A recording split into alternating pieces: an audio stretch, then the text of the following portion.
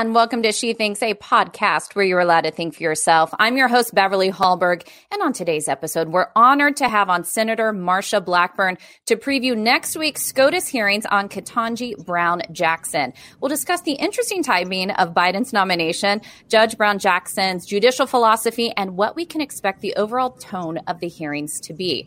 But before we bring her on, a little bit more about the senator. In 2018, the people of Tennessee elected Marsha Blackburn as the first woman to represent the volunteer state in the U.S. Senate. She is a member of the Armed Services Committee, the Commerce, Science, and Transportation Committee, the Veterans Affairs Committee, and the Judiciary Committee. Before her election to the Senate, Senator Blackburn represented Tennessee's 7th Congressional District and the U.S. House of Representatives. And it's an honor to have you on today. Thank you so much for being here, Senator.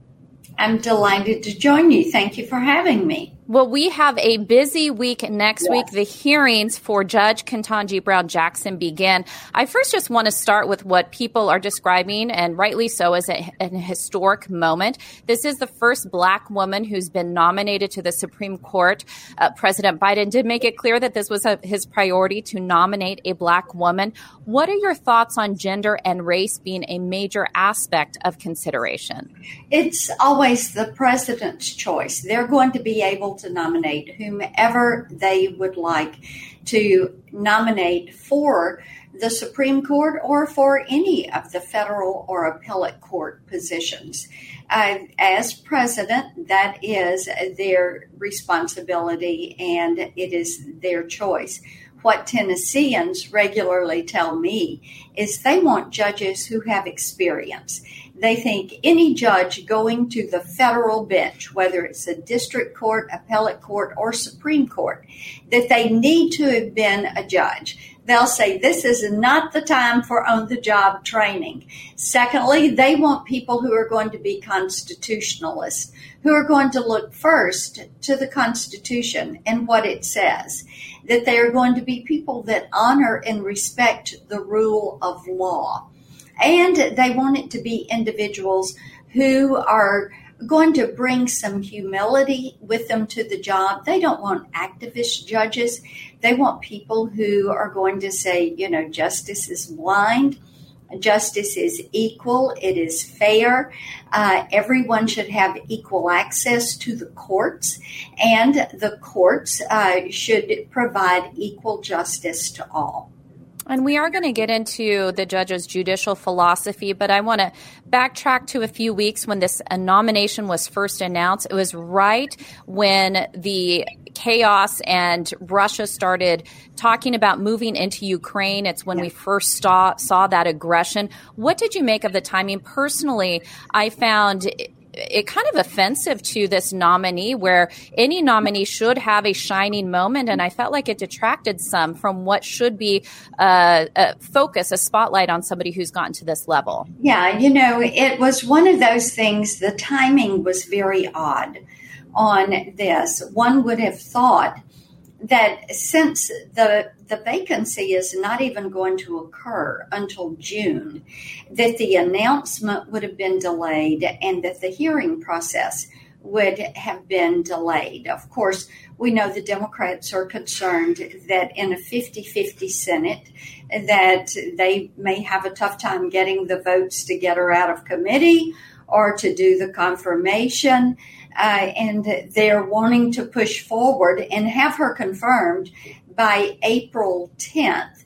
And then she would wait until Justice Breyer actually does retire and the position is open. And we have never had that occur. We've had some district judges that were placed and other federal court judges that were placed up for a confirmation vote and confirmed prior to the vacancy, but we've never had this for the Supreme Court.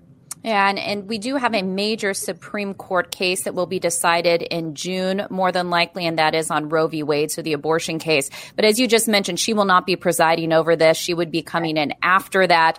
I know a lot of people are talking about what this means with having her on the bench in reference to abortion.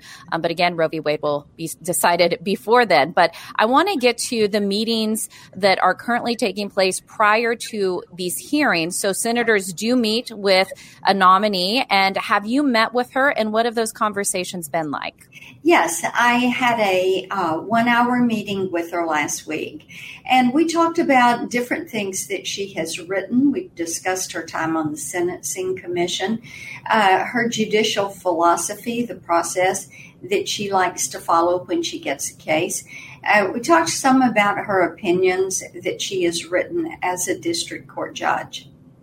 And how would you decipher her judicial philosophy? How would you explain her approach to the law? One of the things that interested me was she talked more about process and less about her judicial philosophy.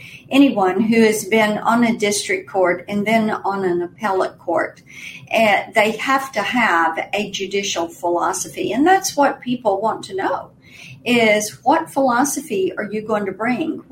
How are you going to look at this? You talk about judging people and judging character. What is important to you as you make those assessments? And so looking forward to the hearings and how you plan to approach that, how your colleagues plan to approach it, what type of questions do you want to ask? What information are you hoping to find? What we are going to want to know is where she stands on reading the Constitution, that she is a constitutionalist. This is, as I said, Tennesseans, this is very important to them. Somebody that is going to abide by the Constitution. And so that will be something that we talk about with her.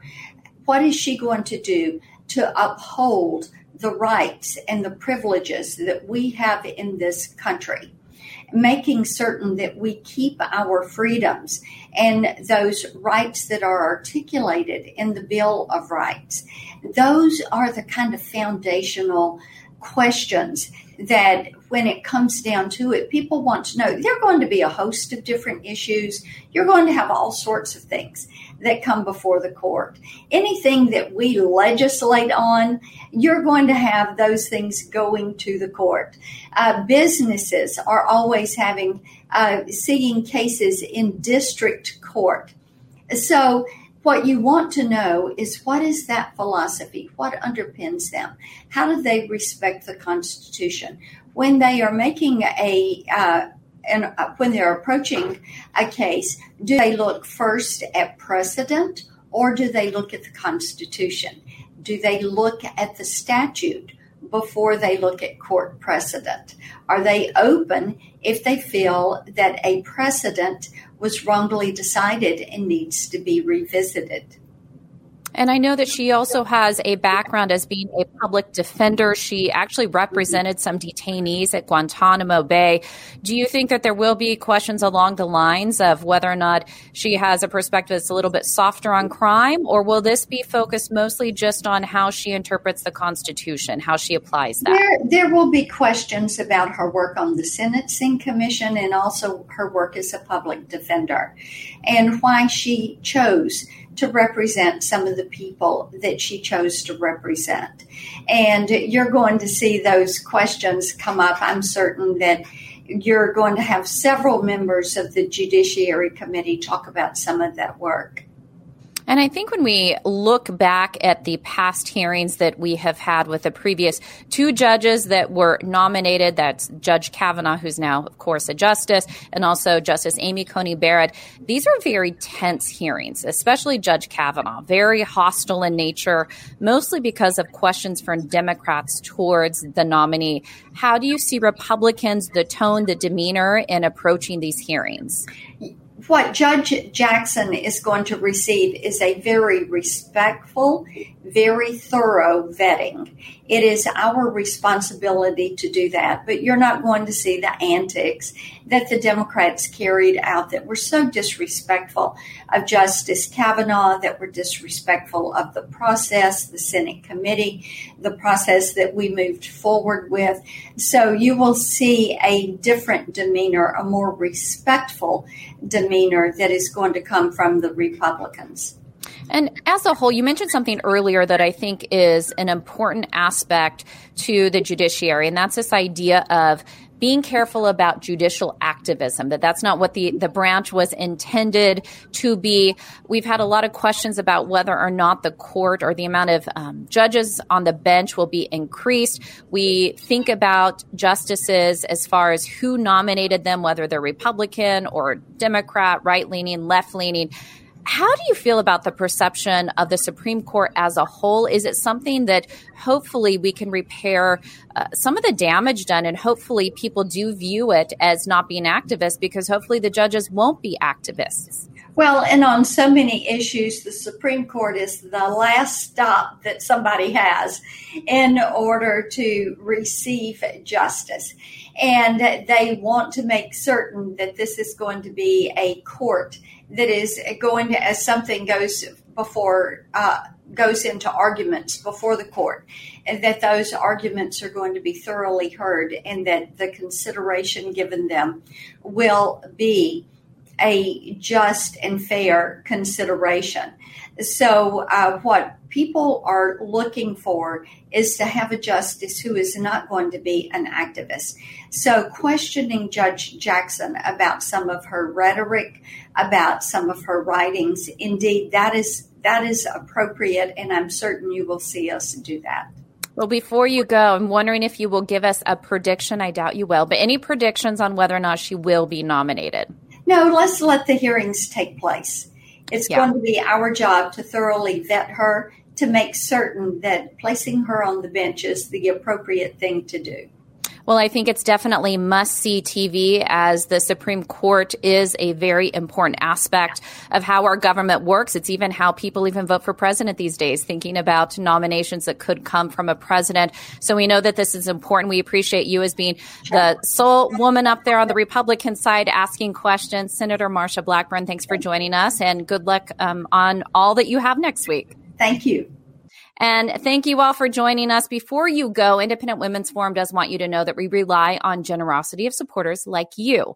An investment in IWF fuels our efforts to enhance freedom, opportunity, and well-being for all Americans. So please consider making a small donation to IWF by visiting iwf.org/donate. That is iwf.org/donate. Last, if you enjoyed this episode of She Thinks, do leave us a rating. It does help. And we'd love it if you shared this episode with your friends, so that they know where they can find more She Thinks. From all of us here at IWF, thanks for watching.